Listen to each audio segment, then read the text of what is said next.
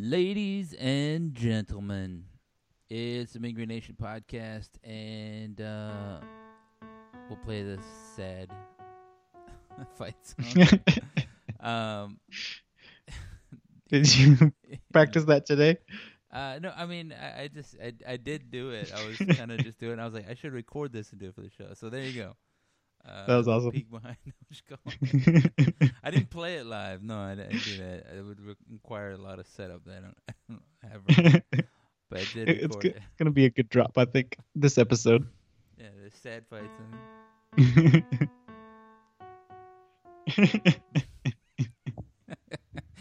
Well, I mean, to put it in a nutshell, and we're here as usual, Mr. Aldo Venus, Mean Green Nation podcast.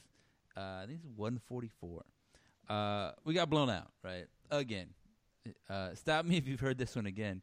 Seth Luttrell leads, the Mean Green to a bowl game, and they get blown out by a team that is far superior and maybe shouldn't be. I mean, is it a silver lining to say we kind of expected this? I mean, it's a something, like North Texas. North Texas is not that good. That's all there is to say about it. I wasn't disappointed by anything. Like I expected to lose this one big. I think I wrote it in the thing like, hey, an Appalachian State game looks like this. Appalachian State win looks like this. They're gonna run for like 300 yards. They're gonna blow us out. They take advantage of our turnovers, and that's gonna be it, right? That's what happened. I didn't expect 500 yards rushing, but that's kind of what it was, right? It was just the way that it was embarrassing. So, to answer your question, I suppose that's a silver lining, right? I mean, I didn't expect us to win or come close to sniffing a win. It was pretty embarrassing how many rushing yards we allowed. I mean, four of the carries made up for over half of those rushing yards. So there's something there. Obviously, it's terrible that we allowed the same play to happen over and over again to make those four carries be over 270 something yards. It reminded me a lot of that Portland State game, right? And I'll bring up that game that shall not be named, only to say because it was very similar in like you see it happening, you're like, this shouldn't be happening. This is embarrassing that it's happening, but I'm looking at it and it is happening. Was it Marcus Williams Jr. ran 79 yards for a touchdown, and he got called back. Fortunate. I think the actual penalty was like the guy's blocking too hard. He kept blocking him out of bounds, and they're like, that's just too much blocking. You can't block that much. Blocking him too well.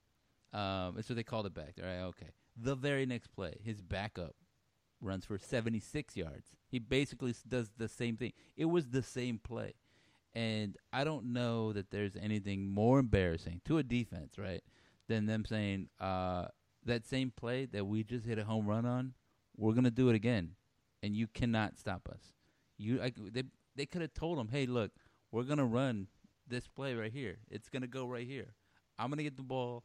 I'm going to go by you, and I'm going to go score. Because they just basically did that. You give up one 60-yard run. Okay, it happens, right? Mistake, bad gap. Where were you? Oh, I thought he was here. Whatever. It happens.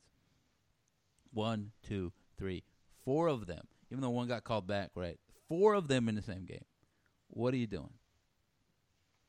What do you? I mean, there's nothing to say. It's what are you doing? I think we've tried to be positive about the defense throughout the season, hoping to see some glimmer of improvement.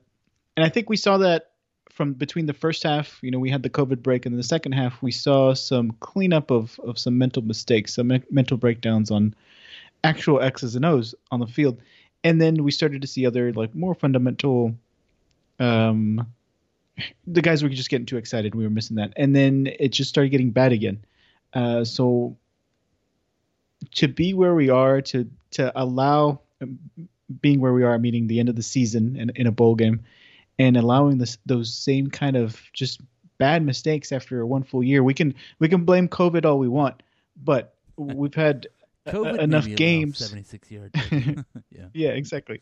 And but we've had all season to watch tape, play other teams, be in a spot where we don't allow these kinds of breakdowns and coverage. I mean, this is FCS level bad, the way we got beaten out. We were blown out the way we blow out FCS teams. So there's no excuses to be given here, and there's big question marks going into next season on what our expectations are with this team.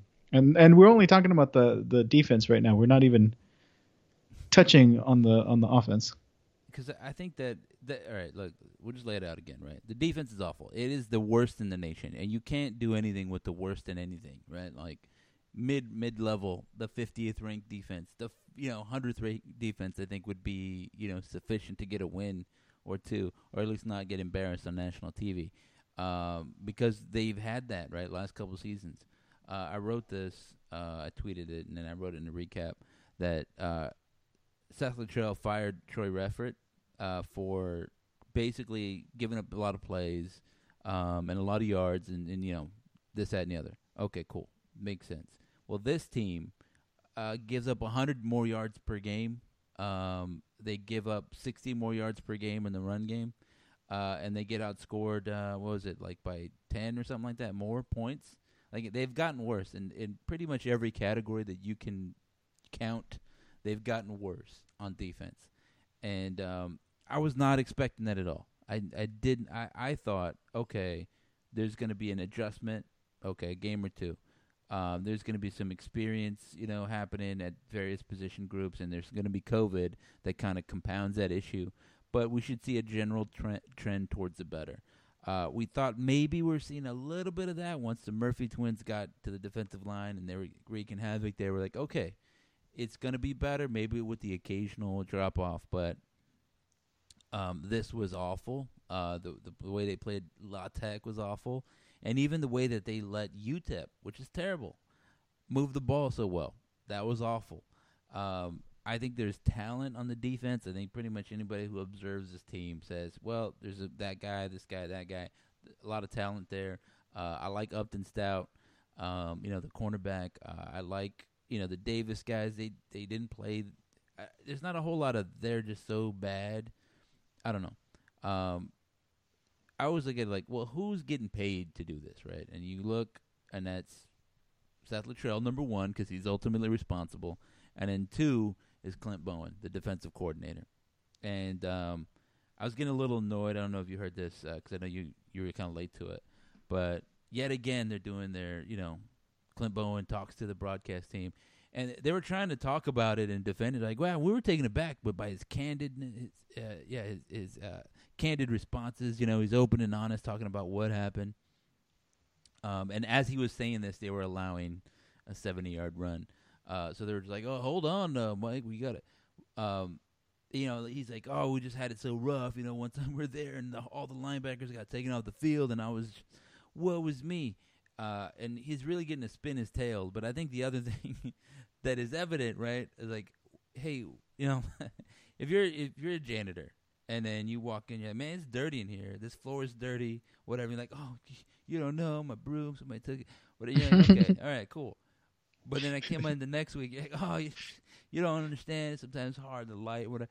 I'm like, man, your job is to clean this floor, right? And it's never clean when I come in here. It's actually dirtier than I expected it, right? We fired the last guy. Yeah.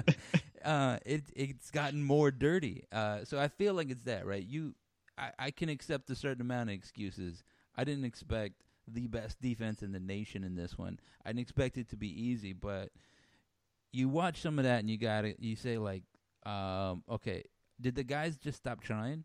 In which case, it's the coach's fault, right? It's a motivating thing. Do the guys not know what they're doing? Well, in which case, that's the coach's fault because you got to coach them and teach them. Did the guys just give up? I don't know. In that play on this coach, in which case, it's your fault. You're the coach. You have to keep them doing. I don't like the whole. Well, it's the players; they got to do whatever. The whole reason we're hiring a coach is so that way you can unify the players, right? They don't get paid to coach and lead the team and give instruction and watch tape and call the plays. You do as a defensive coordinator. So do it better or get out the way, right? Because it's bad. It's not fun to watch. Nobody's excited about it. Me, you, other players, like former players are watching it. They're like, what? What is this? How are we getting beat so bad? So, and then you hear like the reviews of the guy, like his motivating style isn't so great either, right? Yeah, and like you were touching upon, how do we go?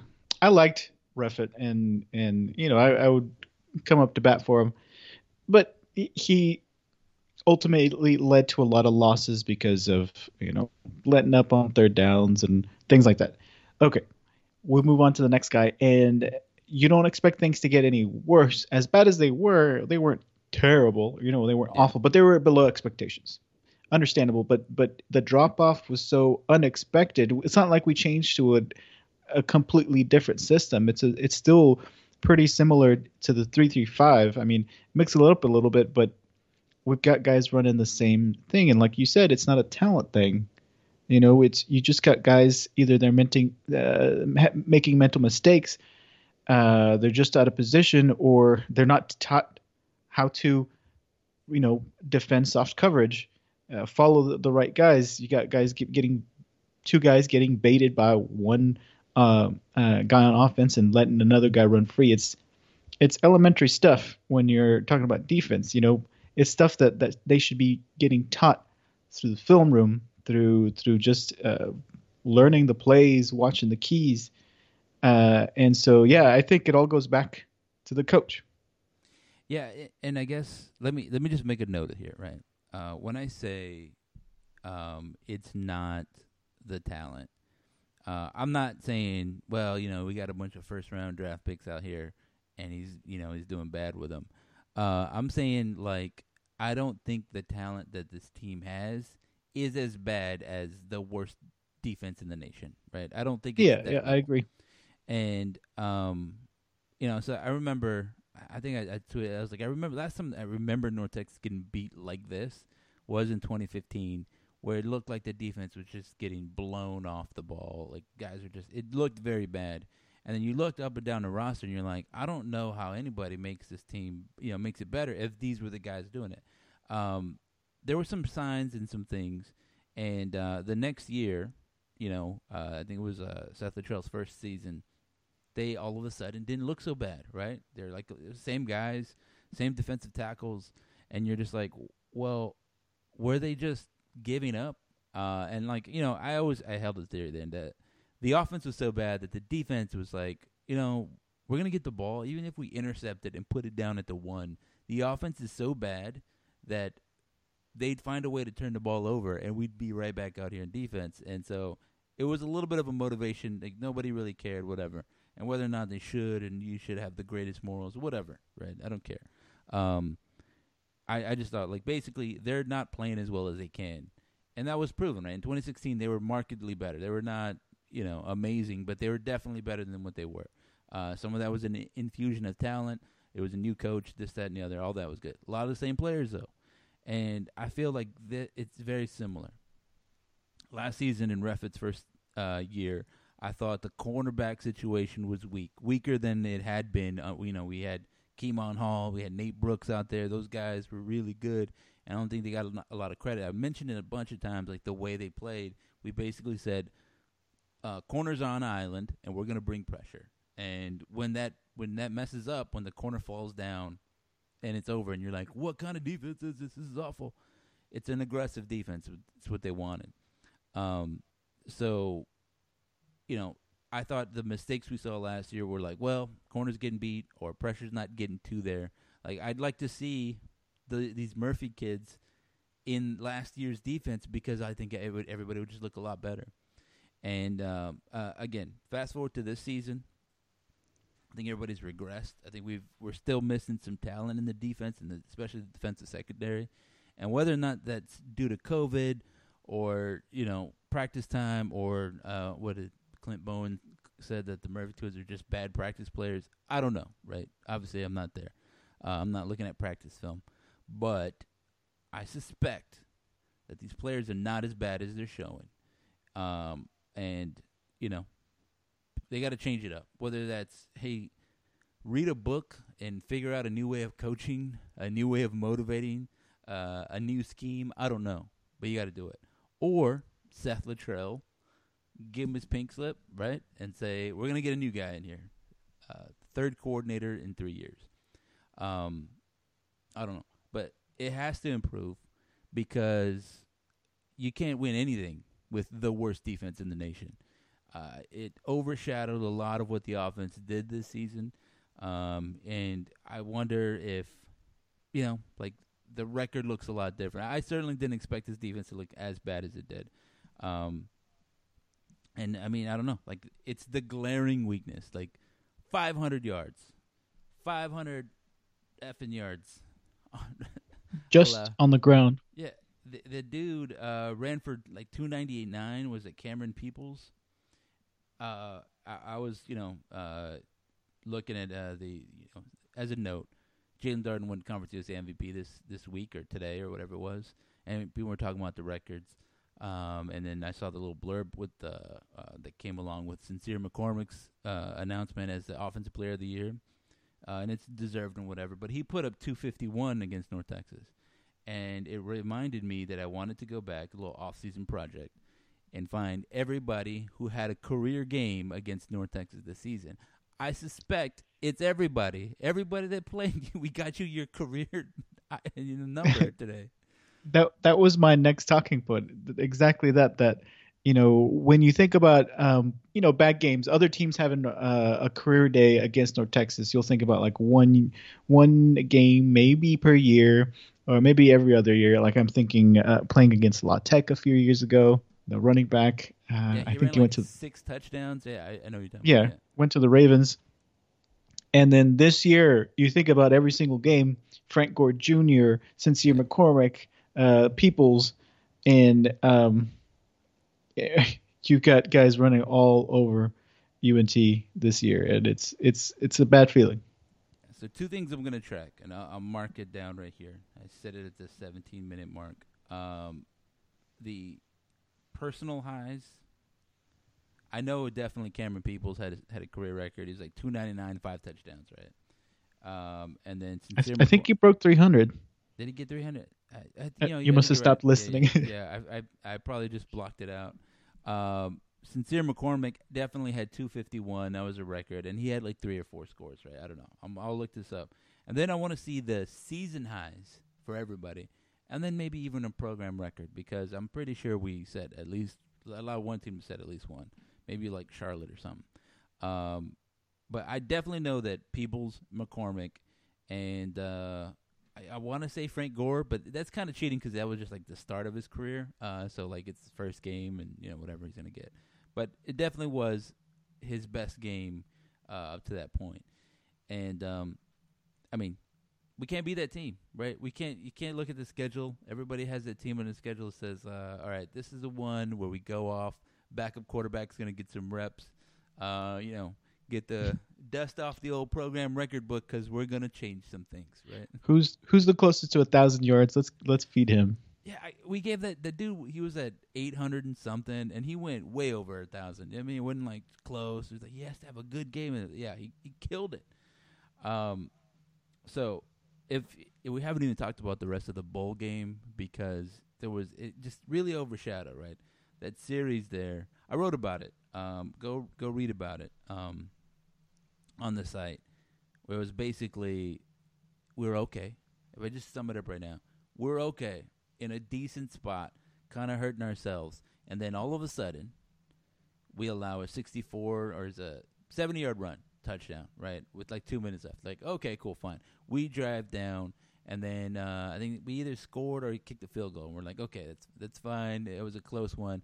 Luckily, there's only 33 seconds left. We missed that long field goal, but, whatever. They try to run out the clock, but they scored touchdown. What? I tweeted like, what I, the I what went the. Ex- I went to get a glass of water and didn't realize what happened.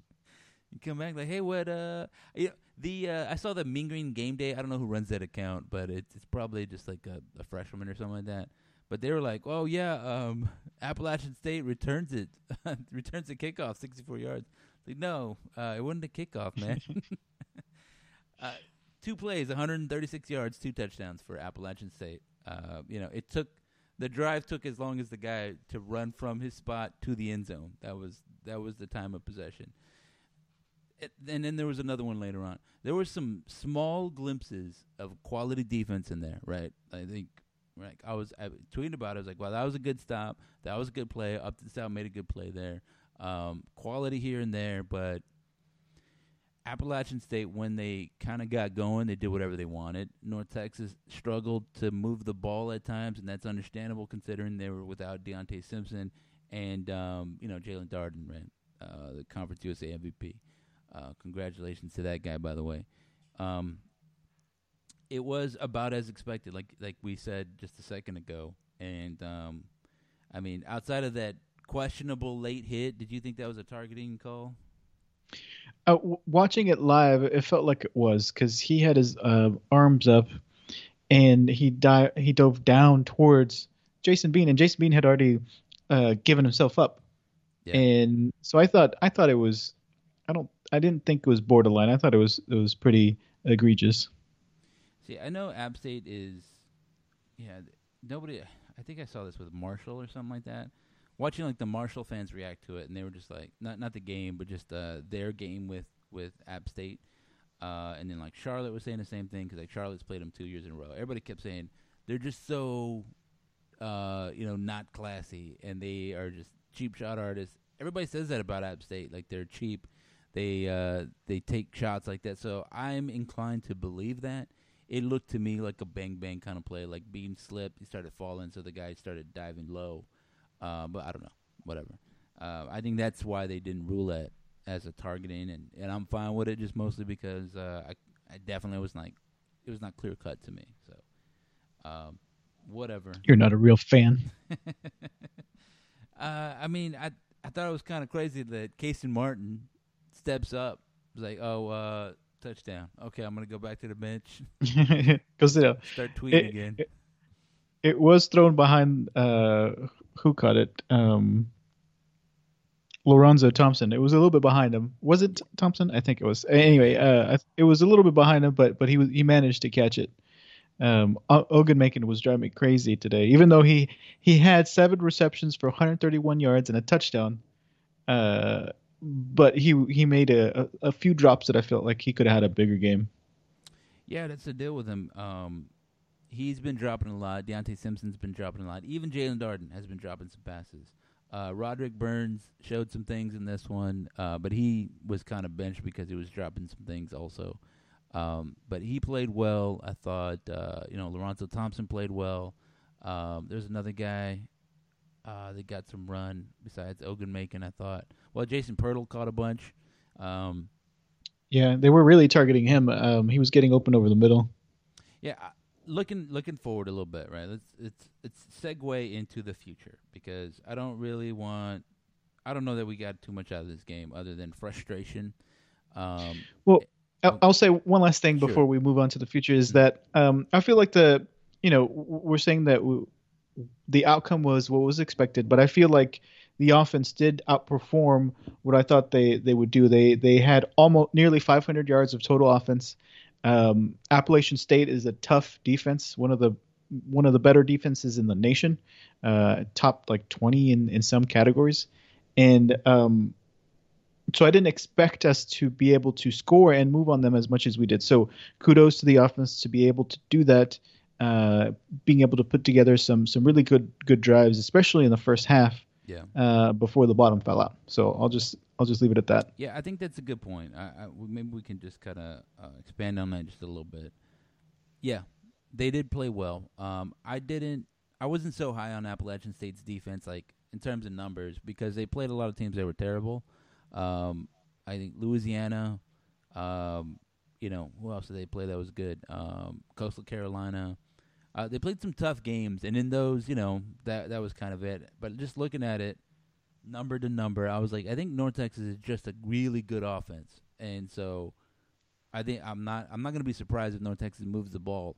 Although we saw North Texas struggle when they played like a Rice, when they played Tech a little bit, and when they played UTSA. UTSA was like the worst game, and I thought how much of that was North Texas just struggling, with their own game, and how much it was what the defense did to them. I thought UTSA did a good job anticipating a lot of things. I thought they scouted us well, and they were ready for a lot of that stuff. I thought, obviously, against like Louisiana Tech, we hurt ourselves, right? Like running 5 times into the line. Like, well, you don't get a 5th down, but let's do it again. I thought that was a little annoying, and we kind of hurt ourselves that way. So I agree with you. Offense played well. So to take that and to segue into the future, I think it tells me that we have a deep wide receiver core. We thought so. I've written about it. I think in the preview I mentioned it. Like, we're basically going to get a preview of what's happening next year. The top 3 receivers next year are going to be Jair Shorter, who was a problem, as they say. He's a big target. He's fast too. Gets down the field and scores touchdowns. Right, we saw against Charlotte last season where he had 3 catches, 3 touchdowns basically. And so it's gonna be Jair Shorter, Deontay Simpson, who's a burner, but also has a little wiggle. You can throw it to him short, and he'll dance around and get going. And we saw what Ogunmakin can do in this one, right? Yeah, absolutely beating these guys. Yeah, all season, no matter who it was, whether it was Darden, Shorter in the brief time he was out there, Simpson, Ogunmakin, even Greg White, anytime that anybody was out there, they were getting behind their defenders. And I thought that was good. So I was like, you know what, we played good corners all season, and they beat them, right? It was never a case of whether or not we could get open. Guys were getting open. It was whether or not we could hit them on time, hit them in stride, and whether that they would catch the ball. So, like you said, everybody learn to catch the ball, and I think we'll be great. Yeah, I think our best lineup ever with Latrell was with when we had Guyton, Bussey, and Darden all on the field at the same time. But those 3 guys are all NFL caliber receivers. But with Ogunmakin out there looking awesome, like you said, Shorter's going to be back. He's been looking great, and Lorenzo Thompson looking awesome. We're going to, and Deontay Simpson, it's going to be a deep core. We may not have one guy unless one of those guys makes that leap. If Ogunmakin, in all these guys, I felt like I've raved about him. Like, oh yeah, he's my favorite. Oh yeah, he's my favorite. Oh yeah, he's my favorite. Unless one of them makes that leap like Ogunmakin made during this bowl game, I don't know who is going to be the top dog going forward, but that's okay. We have a system that can feed any one of these guys on any of these games. And with the potential that they've got, you're just being able to beat a guy, giving yourself an opportunity to make the catch. As many drops as Ogunmakin had, he still had 7 receptions for 131 yards. Yeah. I think if we remember back, I think was it Bussey showed out in the bowl game, right, in 2016 against Army in the Heart of Dallas Bowl. And then he came back. We were like, this is going to be the guy. We got Guyton out there. We were like, well, okay, we don't know what he's gonna do. And then Guyton just exploded, right? I think he had like 243 or something like that against USM. Just was completely unguardable. And so then they were like, okay, we're going to definitely shut down this guy and let everybody else beat us. And they're like, all right, cool. Everybody else beat him. I think Mike Lawrence ended up like the leading receiver that season. And he came on late just because he was open. You're like, we got a double Bussey. We got a double Guyton, and then Mike Lawrence just kind of went to town there. I agree that's the nature of it, right? You make everybody dangerous. In a good offense, you spread the ball around and make everybody a threat. So I like it. I think that's the aspect of the Seth Littrell regime that has been amazing. That first year, right? Even after, like, well, what was it like Willie Willie Robinson, right? I think it was, and there was that kid that was pretty good, but he ended up getting kicked off the team. He looked like he was going to be talented. There was just like some guys there. I think there was a Thompson dude. He was like a holdover. They turned in I forget his name all the time. Turner, was it Turner? Turner Smiley. Turner Smiley, yeah. Turner Smiley, who was kind of that. He's been dropping all the time. He has talent. He has speed, but he's not the guy. He's not the guy we expected him to be. They turned him into a real threat, right? He was like dominating towards the end, just catching a bunch of like long TD passes. I think North Texas offense and the current staff and South Latrell in particular, because a lot of those guys have moved on. They know how to get a guy and develop him. I'd like to see like Maynard, right? He's been a receivers coach for a long time. I'd like to see another kind of Joel Falani kind of dude here, right? Somebody that's been a really good outside receiver and can teach him some of the finer points. I think that would kind of take him to the next level, maybe. Maybe everybody making those catches that they're not making right now. There's a lot of body catching. I think who does that the most? Deontay Drives Simpson. me crazy. Yeah. Ogun Macon caught with his hands, turned it up the field. I think he tweeted at Jalen Dart and said, like, I stayed down like you told me to do it, and blah, blah, blah, whatever. A lot of technique there that I think can be given to them by a really good receivers coach. And, I don't know that they have that right now. Well, whatever. Really good, a lot of talent. I'm excited about it. Top 3 receivers next year. Shorter, who's really good. Deontay Simpson outside. Ogun Macon somewhere in there. And then behind them you have, Roderick Burns, Lorenzo Thompson, if he does anything, if he's going to stay a receiver. Who's the other guy? I think Greg White still has some eligibility left, and he's kind of he's been disappointing in his time. He hasn't got as much playing time, but you can see why. There's a lot of talent in front of him, so it's not like, well, you play out here just because, we need anybody, like it was that first year. There's a lot of talent in front of him. Well, and he came in, I believe, with Darden, like same day, just like a last minute add-on. Yeah. And he's a junior this year, a redshirt junior, because Darden played immediately. Yeah. Yeah, he only got 8 receptions, so I don't know what happened there, if he got hurt and just dropped off the map. But yeah, typically with starting with Latrell's first year, and you're thinking of T. Goree, the guy that got kicked off the team. I'm not even thinking about him. There was another guy before him, but yes, T. Goree was good too. Willie Robinson, Tyler Wilson. That's what it is. Yeah, he was like a kick returner too. Yeah. Yeah. Anyway, so yeah, we had about 4 guys with over 300 yards receiving, and then the following year, when we're really turning it on, 4 guys above 600 receiving, and then 2018 we've got 4 guys over 400. Next year, 3 guys over 400, and this year, 2 guys over 400, 500. But I think this year was just dominated so much by Darden that didn't give anybody else the opportunity, which is fine. We still had 16 different players catching passes this year, and that included receivers, tight ends, and Lorenzo Thompson, a defensive back, and running backs. So yes, this offense can turn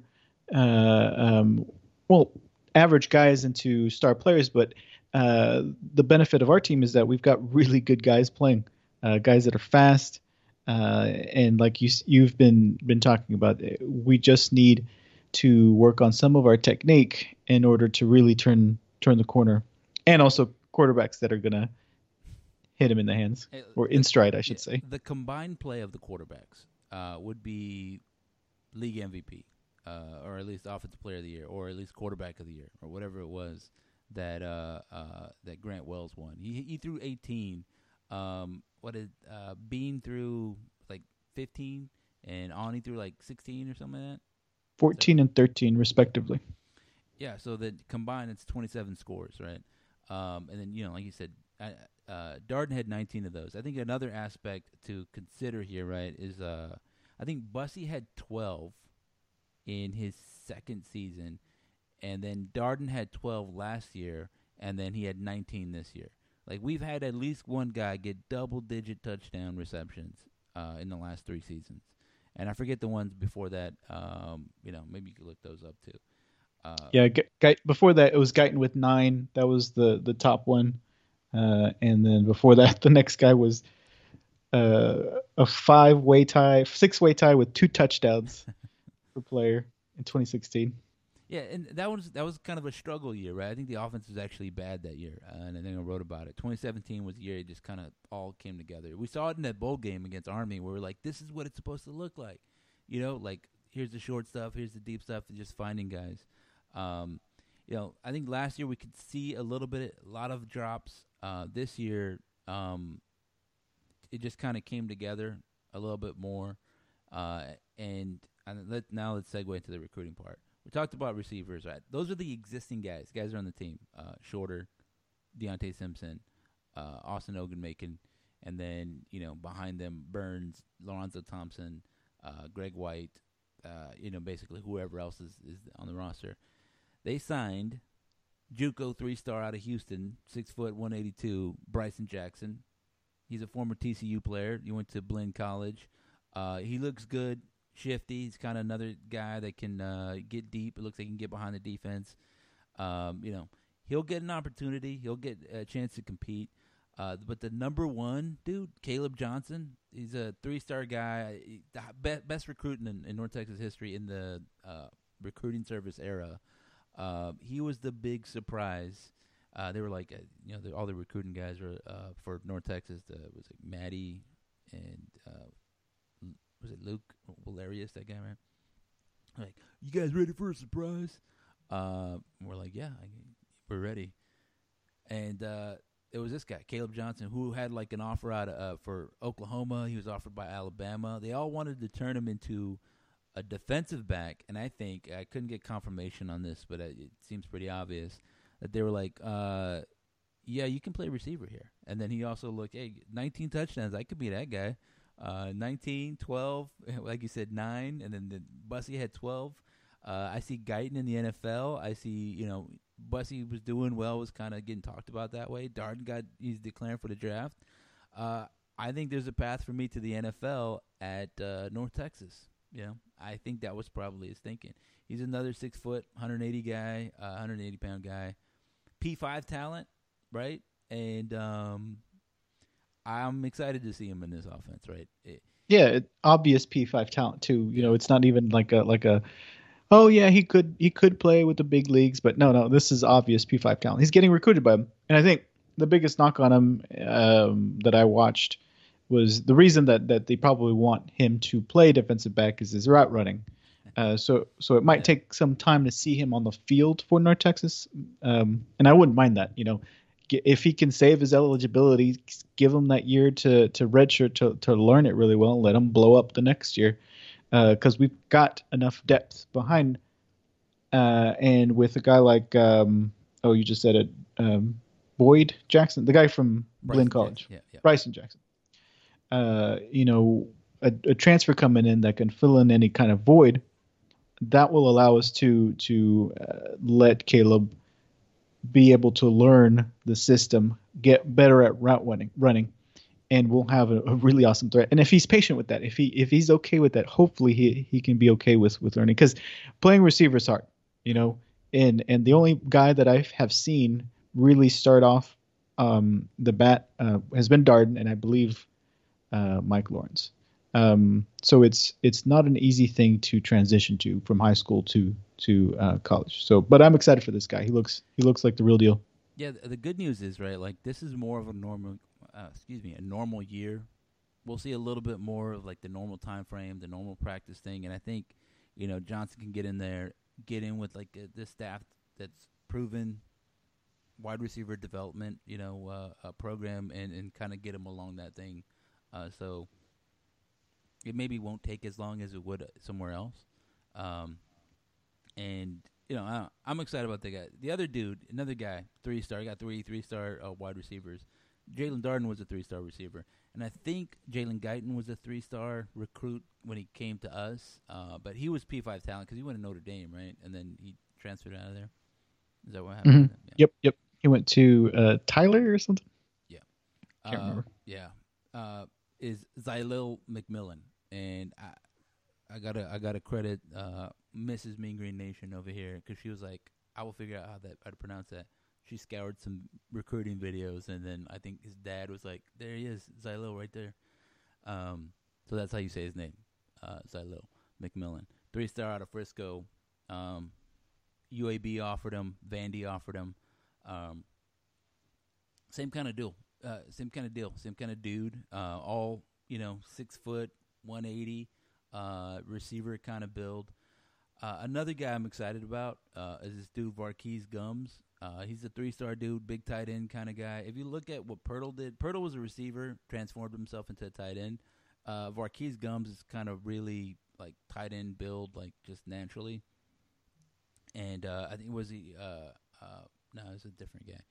I think LSU offered him, right? There was lots of chance for him, and I if you like what Pirtle did, in the bowl game, imagine this guy who's kind of built a little bit more for the tight end spot, won't have to like transition into it or get in a weight room to get in that spot. I'm excited about that. I'm excited about more tight end, more like variable kind of looks where you can do more things with the same personnel out there, like 12, 13, whatever. Those are some guys that on the offensive side. It was like Keith Jackson, the running back. We got a lot of running backs. I think we're graduating. We're graduating quite a bit, right? Nick Smith, DeAndre Torrey are graduating, but we got Attaway and a couple of guys that haven't even seen the field because of those guys doing so well. So what about Trey Siggers? I can't remember. I think I can't remember. I can't remember either. But yeah, we're bringing it. I think. All right. So here's my take: is that the coaches now have a track record. They can say, with the wide receivers, hey, look, you want 12 touchdowns. Look at the next guy. He's also got multiple touchdowns, not just like 1 or 2. Yeah. There is opportunity here to be fed. There doesn't have to be one guy taking all the receptions, taking all the yardage.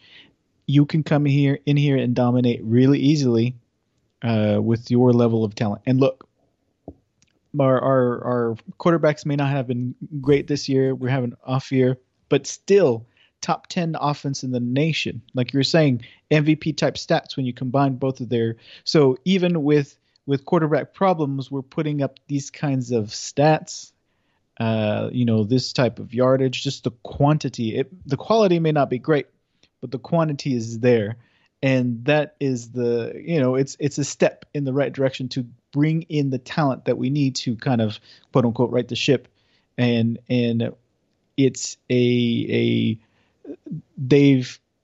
staff continues to bring in good talent to continue to have a high performing offense.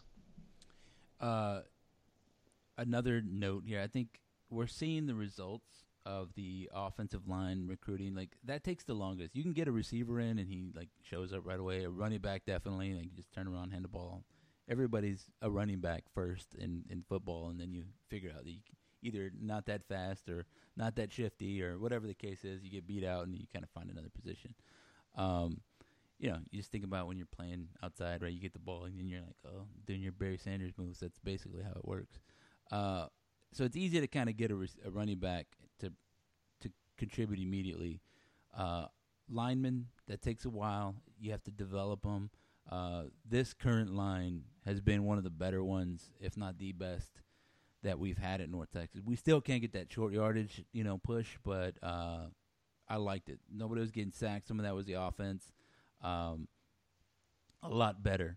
And we got some other guys. Gabe Blair got him. I forget where he went to high school, but they go Ryan. Anyway, he's out of Denton. They got him to stay home. Rayvon Crum out of Alabama. Transfer Jacob Farrell. He came from OSU. So more talent coming in to, I don't want to say replace, but to augment the existing line, solid line we had this season. So just want to note that. It's one of those things that it kind of goes under the radar. You only care about the offensive line when they're like giving up sacks. Yeah, and I think credit to the staff for developing and bringing in that talent. Antarius Gray. I always talk about running to the left because Antarius Gray's over there. He was a transfer from the Northeast school. Virginia Tech or something. Anyway, and then there was somebody else that we brought in as well that's behind Antarius Gray, and I'm blanking on his name. But it looks awesome over there. Center and the right side has some issues, but hey, it's still doing well. Great running, made Oscar Adaway look good in a lot of cases. Trey Serger's looking good. So yes, on offense, at different paces, everything is improving. Yeah. It makes me excited. It makes me happy. And then adding to the quarterback room is Bryce Drummond, right, son of Reed Drummond, aka the Pioneer Woman. I was gonna tell my wife, I was like, "Why don't you maybe join the podcast one of these days so you can explain to everybody who the Pioneer Woman is?" So we'll see what's up there.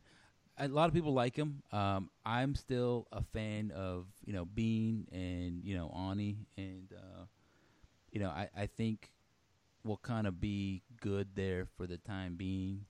Um, and I think I don't know what Bryce Drummond. Everybody likes his arm. They like his talent. He's 6'3", 205. He has a big arm. He's played in this system.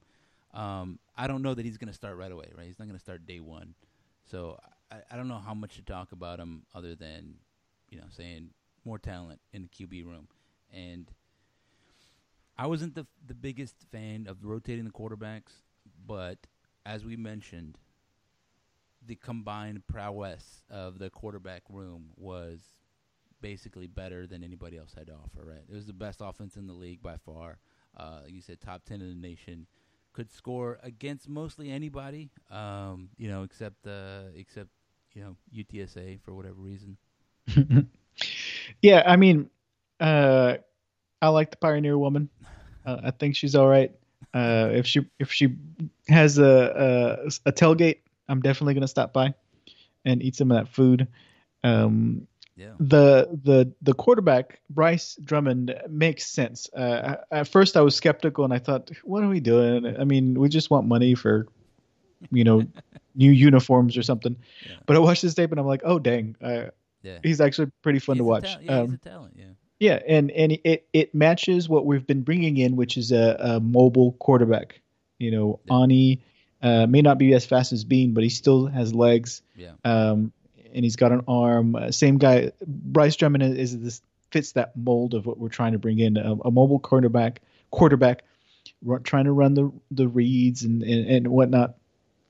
So it is not something far fetched. I think he will work. Obviously, I want him to wait too. I want everybody to be able to develop, to have time. It's also a good sign that we don't have to plug in a freshman quarterback yeah. because things are looking up. So that's also a reason that I would want him to wait to start. Also, there's also the new rule that our players can play 4 games in a season Yeah. and still hold on to their red shirt. Yeah. So that'll be interesting to see how what players show up in some of these games. Yeah, I think everybody was concerned about like the defense, right? And like what that looks like. And I think the short answer about the defense, right? They're like, did we get good guys or not? Is that we got some guys to fill some spots, but we missed out. We basically got like our third, fourth, maybe fifth choice in some of these, and that's kind of what happens. If you look at the offense and you say they found diamonds in the rough, guys that could play, fit the system, and execute and do well, and then they started augmenting that with guys that were talented and then could do those things, right? And I think Jalen Darden was an example of that. He came in, he was a 3-star dude. I liked him as I saw the tape. This is a shifty dude. He's going to do a whole lot. I think we all kind of expected Deion Hare Griffin to be doing a little bit the Jalen Darden type stuff, but I guess like for every Ogun Macon, Deontay Simpson, there was like a Greg White. For every Darden, there was like a Hare Griffin, who's like he has speed, he has it like the tools, but he hadn't really shown it. Hare Griffin's been like the dude on like special teams or whatever, but hasn't been the receiver that we kind of hoped he would be. Yeah. Um, but so like but we got a Darden, right? And Darden turns out to be the best statistical receiver in North Texas history. And now we're adding a little bit more, right? You basically just the starting point gets a little higher and higher, and then you're like, this is gonna be amazing. On defense, not so much, right? We're finding guys that fit a system, I guess. Maybe like we already talked about the defense. I don't want to hammer them anymore because mostly I just don't want to think about them. But Yeah, and we're plugging needs too. I mean, yeah. we've got two defensive linemen. I'm looking at this list that are nearing 300 pounds.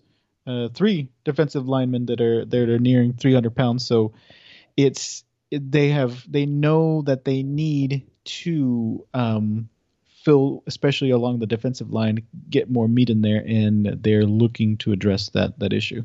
Yeah, Trent Ward, Calvin Hutchings, and when I wrote this guy, I saw Kevin Green. I was like, yeah, it's like the Kevin Green that played for the Steelers and the Panthers way back when. The one who passed. He hadn't passed when the recruiting thing happened. But these are like, was it the other guy? Fehi, Valea. Fahey. Like you said, a lot of beef. 265, 298, 280, 290. Those are the listed weights. On the North Texas side, not necessarily the ones on like 24/7 or something like that. Was it Valea had Charlotte, Idaho, Nevada, basically our level of dude. Kevin Green had a limited recruiting profile, not a whole lot there. Hutchings was recruited by Louisiana, top 25 team. Troy, decent program that's kind of fell off now that Troy Brown left, and UIW, which is an FCS school. So you're like, I don't know what's there. Trent Ward, a lot of FCS, low G5 programs. You have to find somebody that's going to be a stout dude, and that's where these guys are. Hopefully you find somebody out of this. We needed some depth as well. And, yeah, not only are they big, in weight, but they're also tall. We're not talking about a Bryce English that fell to us at 300 pounds because he's 5'11". Yeah. These guys are tall, 6'3", 6'4", 6'2". So that's a good sign as well. Yeah, a couple of linebackers, Chris White, 6'3", 220, Willie Simmons, 6'2", 208. Basically that linebacker mold that we were kind of aiming for. I think Chris White played defensive end, but he's like projected as a linebacker.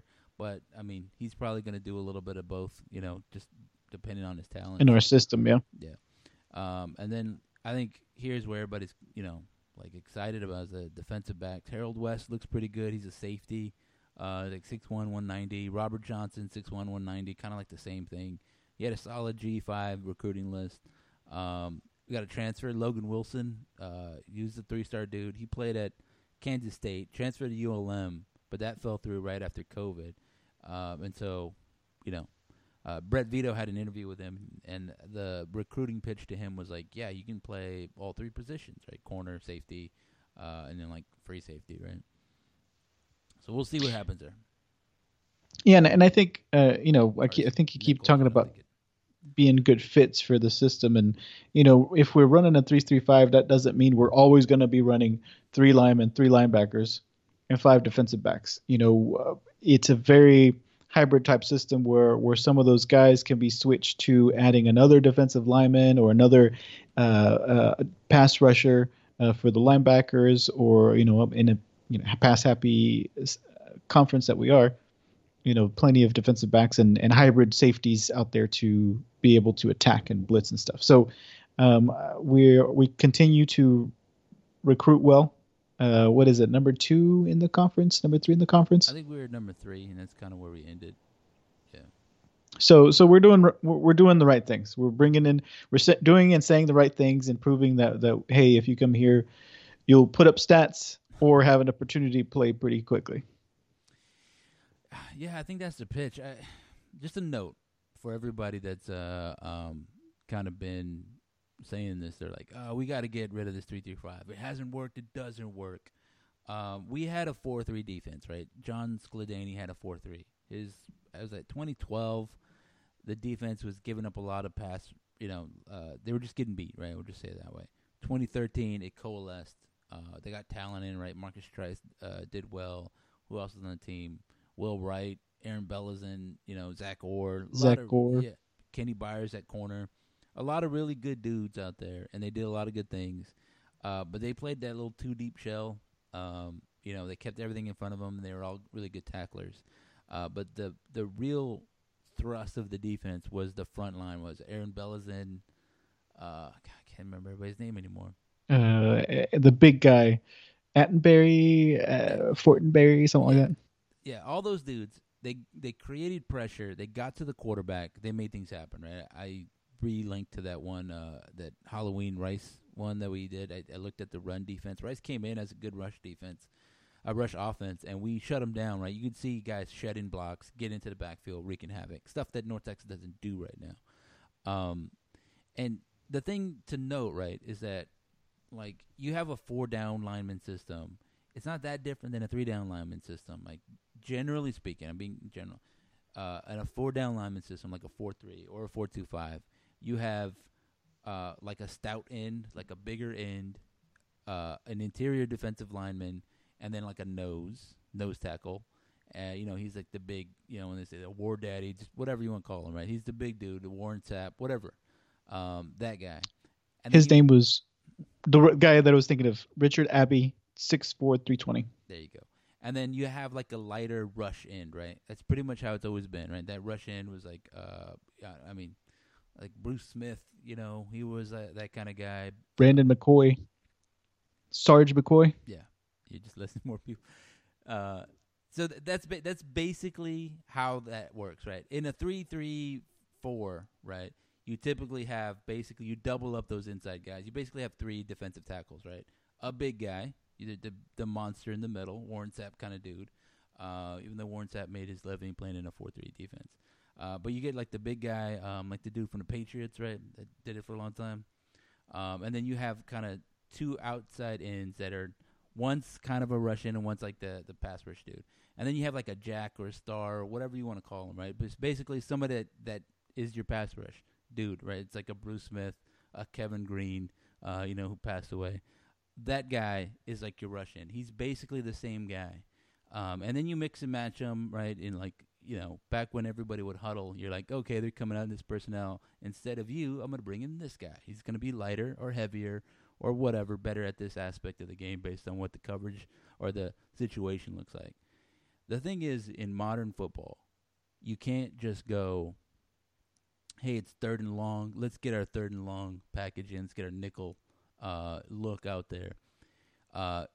You need to have, it's like base nickel, and you need to be able to play, the run, the pass, anything with your whatever personnel you have. And that's where like the 4-2-5 came in.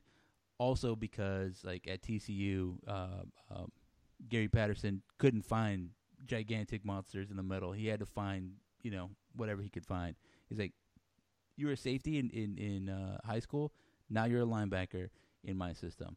You're a linebacker. Now you're a lineman. You know what I mean? Like that's basically how he was kind of doing it. It has been successful. You can have success with lighter guys, with a lighter system. 3-3-5 came the same thing. Was it the classic middle linebacker Brian Urlacher, right? In a 4-3 system, played linebacker in a 3-3-5, right? Was it New Mexico State or whatever it was?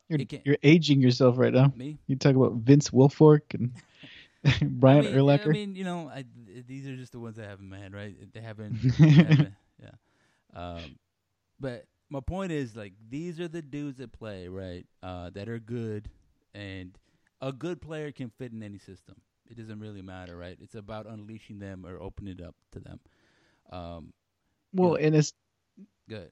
It's not just that, but it's the guys that we can bring in to convince them to come to UNT. We're not going to convince the Vince Wilfork types to come to UNT. Yeah. Richard Abbey, he's 6'4", 320. That's a P5 level dude right there. I don't know how we got him. Well, that's the thing about it is like you can develop them, right? Like there's a lot of dudes that you can get that go straight to Alabama. It's like, oh, this guy's a freshman and he's a monster, right? Just right out the gate. The other guys you got to develop them, right? Like even like a Brian Urlacher, right? He's at New Mexico. He turned into what he turned into. You can get guys. You can get talent. It just means either they're going to be a little undersized, or you have to develop them into the monster, right? That they're going to be. Like I just mentioned, a lot of those dudes on that North Texas team in 2013 were juniors and seniors, and they came up. They had to learn the system. They had to get good, and then they're fully formed selves. They were great, right, at that level. The next year we dropped off. Same system, same coach, same kind of deal. All of a sudden, nobody was looking so good. The defense was giving up yards because we couldn't get that same pass rush because we lost, I think, Abby and McCoy and some of those same guys. We needed to redevelop them. So it's not just the system, right, where they line up. We play a lot of four-down dudes, right? We've had for 4 years. It's been like a 4-2-5, basically. You can call it 3-3-5, 4-2-5, like the Jack that we had. What's the dude's name? Wheeler, right? He came in to do Wheeler, that. yeah. He's basically a rush end. There's not a whole lot of difference between him and then if you look up and down the rosters, anybody plays a 4-2-5 in this league. They call it like a wolf or a bandit or whatever. A rover or yeah, whatever they call it. It ends up being that same position. If you look at their size, right? Oh, they're like 6'3", 220. They're long. They're pass rushing ends. Well, that's the same dude that we had, right? We're trying to fit our guys into that position, and whether they're successful or not is something different. Whatever. So everybody's complaining about like, well, we can't do it with this 3-3-5. We don't always have three guys along the line. Sometimes we do. Sometimes we don't. A lot of times they're getting beat by the guy that's blocking them. It's not like a double team on them half the time. It's man on man. They're getting beat, right? Our nose tackle is getting eaten up by the center and getting displaced.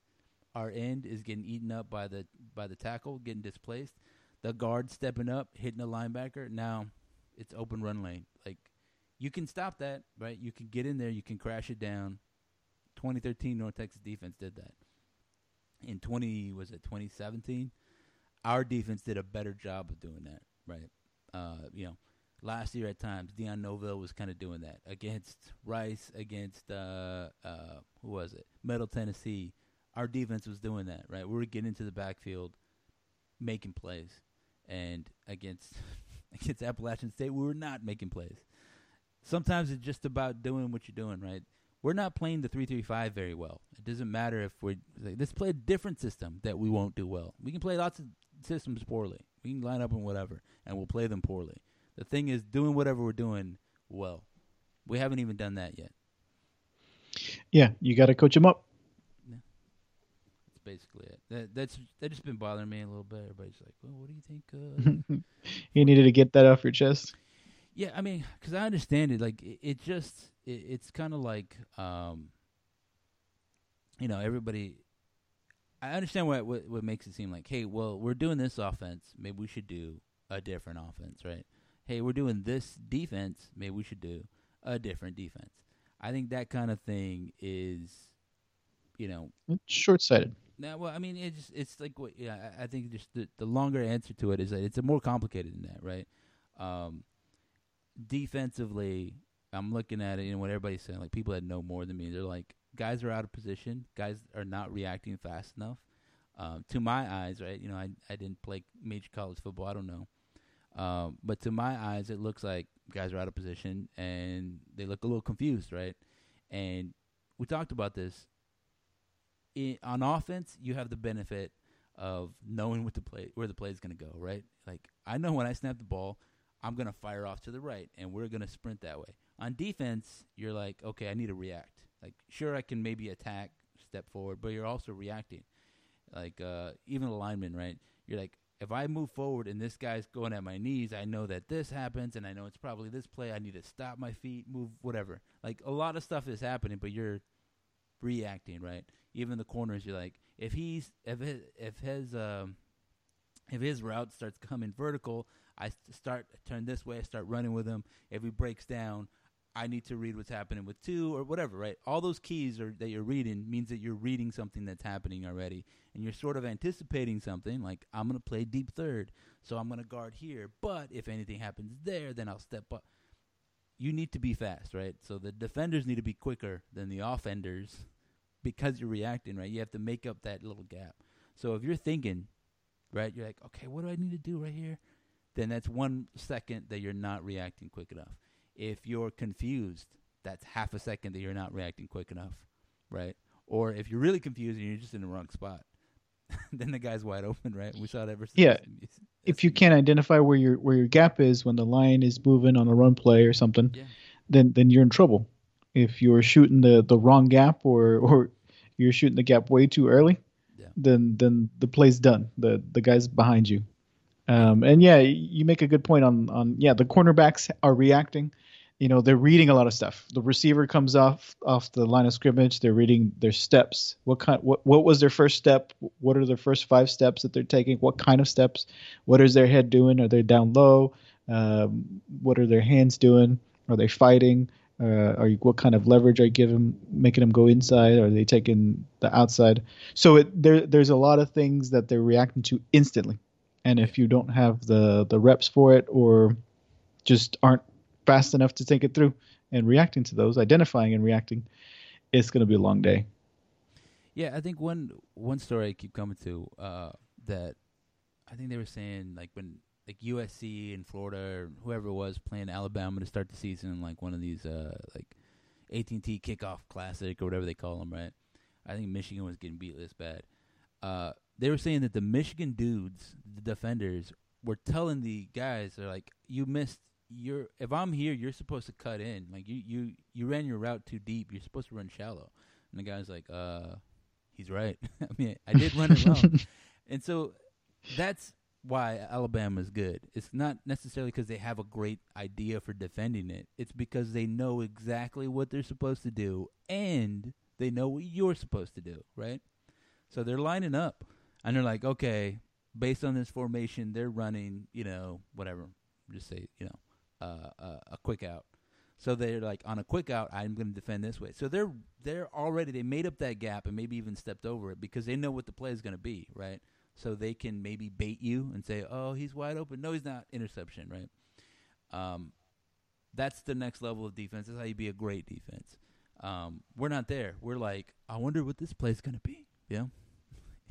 So Yeah. I mean, and like I've mentioned in the super secret chat that I'm sitting there on the couch or on Twitter. I talked about this that I'm like I'm watching the play develop and I'm calling out the plays. Oh, sure, to left, run to the left. Oh, wait, the guy's going in motion. This is going to happen. Oh, this is going to be a pass to the left, and Amy's just sitting there next to me going, yeah, okay, and it's if I can identify it, the defense can identify it. But again, it's like you had mentioned, it's all about execution. If the defense can't execute and defend that play, then it doesn't matter if they can identify it, and it's just frustrating. We keep looping back to the defense, and I don't want to talk about defense anymore. well, I mean, but I think it's important to do it. We can close it out with that. That the defense is the glaring weakness on this team right now. People were worried about that, about Seth Luttrell, right? Where is he going to be? Is he going to have another season? I can say he's going to be the coach next year. Is Clint Bowen going to be the coach? I don't know. Should he be the coach? Put me in the no side, but I can see the logic in keeping him around. And whatever happens, what needs to happen is that the defense needs to improve. They are the worst in the nation, right? Worst in the conference. They need to be middle of the pack of the conference. If you just want like a ballpark, are we doing good? That's where they need to be. You can have a weak aspect of your team, right? UAB has been 10th, 9th, 10th, whatever it is, in passing offense last 4 years in the conference. They've also won 2 titles and won the division 3 times, right? Why? Because they have the best defense. Their defense has been like in top 2 or 3 in all of those 4 years total defense. Their run game has been top of the league. They run the ball, they play defense, and then they try to make it work passing the ball. But if you watch the conference championship game, they won the game because they executed in their weak areas, right? The guy hit a couple of kind of fluky long touchdown passes, but that's all you need, right? If you're like, we can do all these other things, we're going to play defense, we're going to run the ball, hopefully we get some luck in the pass game. That's how you can win some conference championships. Then you maybe criticize them and say, well, they have a P5 team. Whatever. They got 2 league titles. We have 0, right? So if we say, you know what, our offense is going to score points. We're going to run the ball. We're going to, get big plays. Pick one thing to stop. say we're gonna stop the run and we're gonna be a little iffy passing the ball, or say you know what, we're gonna shut down the pass, but we're gonna be like a bend but don't break rush defense, right? You're gonna get like 5 yards a pop, but in the red zone that's where we'll stop you or something like that. I can live with that, right? As long as you can say, hey, maybe we get fortunate and get a lucky whatever.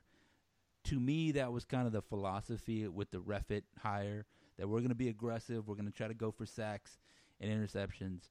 And when it happened, we were like middle of the pack, and then we hadn't trailed in any game, right, for more than like 20 minutes, all the way up until I think it was like the UAB game or something like that. That's good. That's competing. Yeah. I'm happy with that.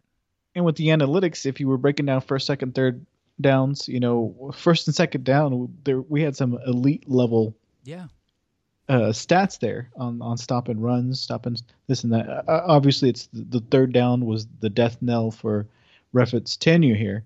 But still, we were not the worst. We were not top 100 worst. Right.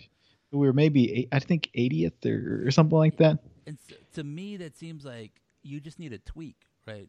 Get a guy that can rush the passer, right? Find a cornerback. Find a couple of cornerbacks. Find some linebackers that are going to be great in pass coverage. I don't know. It just seems like you just got to be better on, hey, third and longs, we got to get better. That seems great. That's a great situation to be in, right? We already got first down on lock. We got second down on lock. We just need one down. Give me a paper and pencil. Let's figure it out. Let's scheme it up. Maybe it's our calls. Maybe it's this. Maybe we need to cheat better. Maybe we need to see their play calls and spy on the sideline. Maybe get better binoculars so we know what play call's coming. I don't know. It seems solvable, but to say, all right, now, dude, get out of here. We're going to get this other guy in here. And now we're going to be terrible on first down, terrible on second down. We don't even get to third downs. That's how we solve third downs. That we don't even get there, right? So problem solved. There you go. Yeah. That was a great hire. Yeah. 500 yards rushing. Can't happen, man. On any game, whether it's the bowl game or a scrimmage game. Yeah, in a regulation game, jeez. What to me? All right, to me, I was cool with them firing Dan McCarney at halftime of that FCS game because I think that is a fireable offense. Like, dude, you're just getting embarrassed against an FCS squad. Not even just losing, but just getting stomped. Like you shouldn't even be on the same field with them. So, to me, getting 500 yards run up on you like that, that's kind of like, all right, man, here's your pink slip. I went ahead and packed your bags for you, right? I rented you a U-Haul. You can take it wherever. Yeah. This U-Haul will take you wherever you want to go. Multiple record-breaking games for opposing offenses. And it's not just the losing, but I think some of the stuff you were implying that has been creeping up, that you're trying to build this culture. I don't want to say this pure culture, but this culture of respect and accountability and stuff, and you're not asking that of your coaches, then that will start to, question. I mean, by you being the head coach, Seth Littrell, start questioning your commitment, or is there any hypocrisy there? Are you overlooking some things with your coaches, and that's going to be something that's going to be under more scrutiny, not by other people, but by the players themselves. So you're asking me to do all these things, and you're not asking that of the coach? Yeah. What's the deal? I mean, that makes sense. I think so Seth Littrell famously, right, turned down the Kansas State job because they didn't let him have all the control he wanted over his staff, right? And then he comes back and he hires an offensive coordinator that he immediately fires. He fires his longtime defensive coordinator, and then he hires a defensive coordinator who has produced the worst defense in the nation. I think maybe Kansas State was right in that one and that little aspect of it, and whatever. I saw that. I think Bill Clark, UAB's dude, turned down Auburn for a similar reason. He wanted to bring a lot of the same dudes or have control over it, and they were like, so we'll see what happens. Next year, UAB is still going to be good. They still get talent over there. Louisiana Tech is always good, and they always find some talent. They're well coached. Southern Miss, I think, should be better. They're not going to be as terrible, but they beat us this year. We didn't even get the advantage of that. UTEP is probably going to be terrible. UTSA is in a better spot, but I think it's going to be year 2 of the Jeff Traylor era. So there's not going to be any shine or the feel good feelings, and we'll see how he is as a coach, right? If you want a comparable, like, well, how do I know?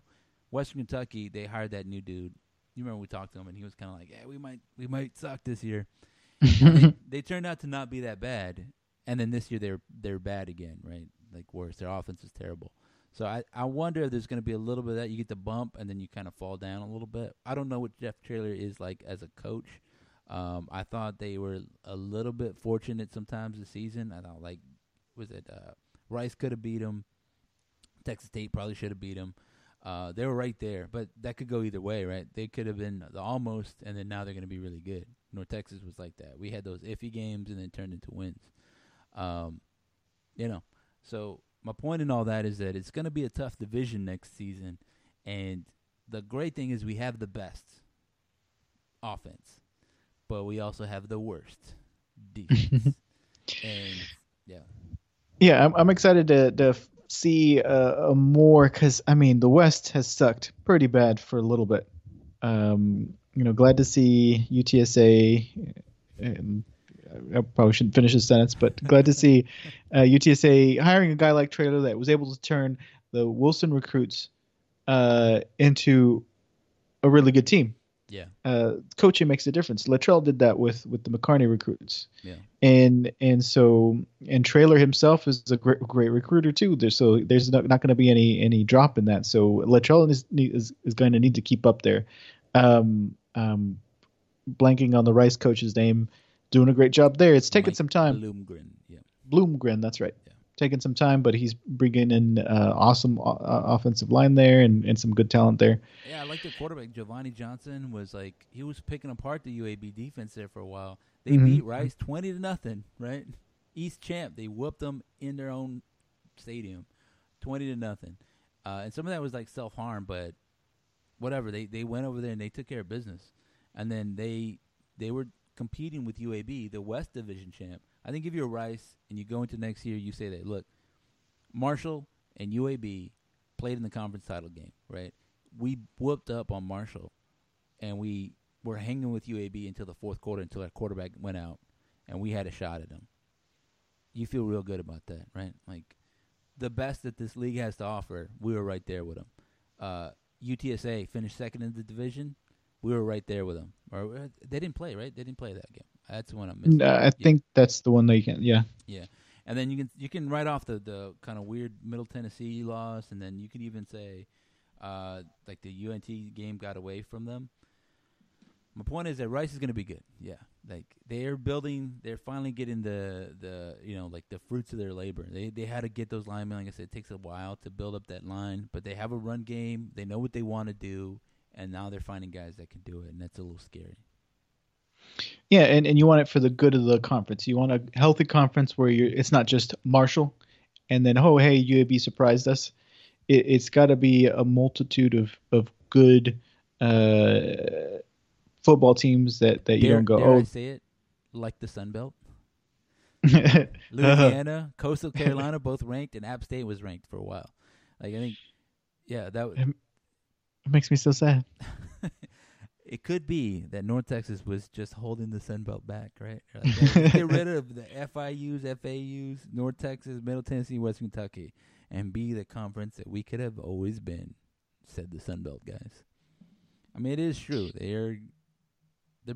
That league is better than this league right now. It is for sure. But, you always have that asterisk. But they're a fun league to watch. Sun Belt is a better league, but asterisk, they're a fun league. That's all it is. So you don't want that tied to you. And Conference USA doesn't have that tied to them. It's just, hey, they're pretty bad, is all that's tied to them. Yeah, I mean, there are some bad teams in the Sun Belt, and there have been, right? Like Texas State was bad for a while, and so everybody gets to beat up on, pad their stats with a Texas State game. Here it's been like Rice and then UTEP for a little bit. North Texas was that team for a while. UTSA was bad last year. You're right. A lot of the really bad teams are in the West. And, I mean, you'd like to see UTEP step up. And, whatever happens in the like, West Division, we kind of all beat each other up. Like, a couple years ago, Southern Miss, North Texas, Louisiana Tech, and even UAB were all pretty good. right? Like Southern Miss, I think they can always rebuild pretty quickly. They got Frank Gore. They're really talented. They always are, right? They got the pieces, yeah. I mean, like half their team or whatever plays on the 49ers. That's true. Yeah, they're good. Like, Quez Watkins was there, Corey Robinson, was it Nick Mullins? I think the running back dude, right? What's his name? I can't remember. He was named as the judge. Ito Smith. Oh, Ito Smith was the Falcons. Yeah, there you go. Yeah, my point is that there's a lot of talent, and I agree with you. I think it's going to be tough. It's good for the conference, all that other good stuff. It's going to be tough next year. We need a defense. I was looking at Don Brown. He got fired from Michigan. I mean, he can make us the 56th ranked defense over here. I think that's what he tweeted. I totally agree. I was going to say something similar. If it could just be like the 128th or the 127th, it would be improvement. Yeah, I mean, if he got us out of the triple digits, all of a sudden we are, 8-win team. You know what I mean? Extend them. Yeah, and honestly, you're right. That's all it would take. Our defense held us back so much that it caused a lot of those losses, and that was I don't know if you remember at the beginning of the season, I was really worried about the defense, and not for the reasons that it turned out, but it was what I believe would give us only 3 wins, and so we overachieved with 4 wins, but it could have. As well, quote unquote, well as our offense performed, it was up and down for sure, but it could have won out more games if our defense held out more. Yeah, I think as we wrap it up, before the season, I was a little bit more bullish because I thought, again, I saw in 2012 the defense kind of struggle in some aspects and then coalesce in 2013, and I was like, that's gonna be what we're gonna see again.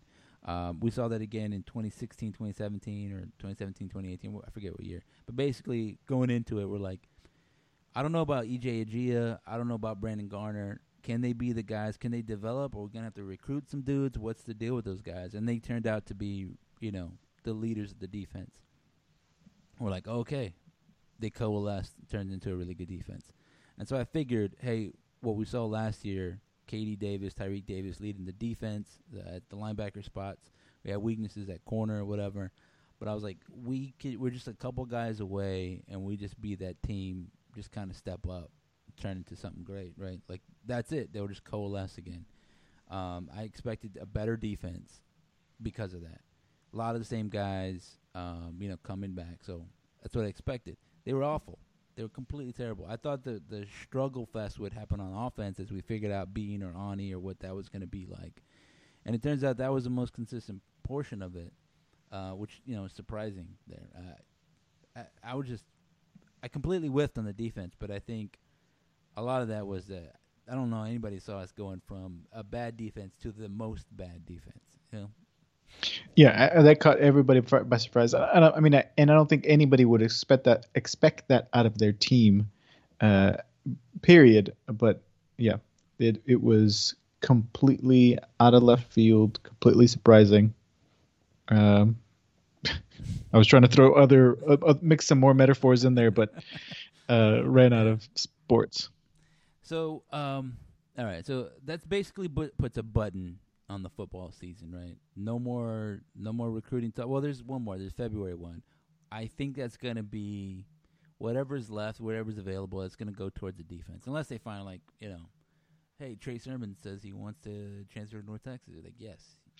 Well, sure. and you bring up a good point because usually we're all wrapped up. Maybe we'll have one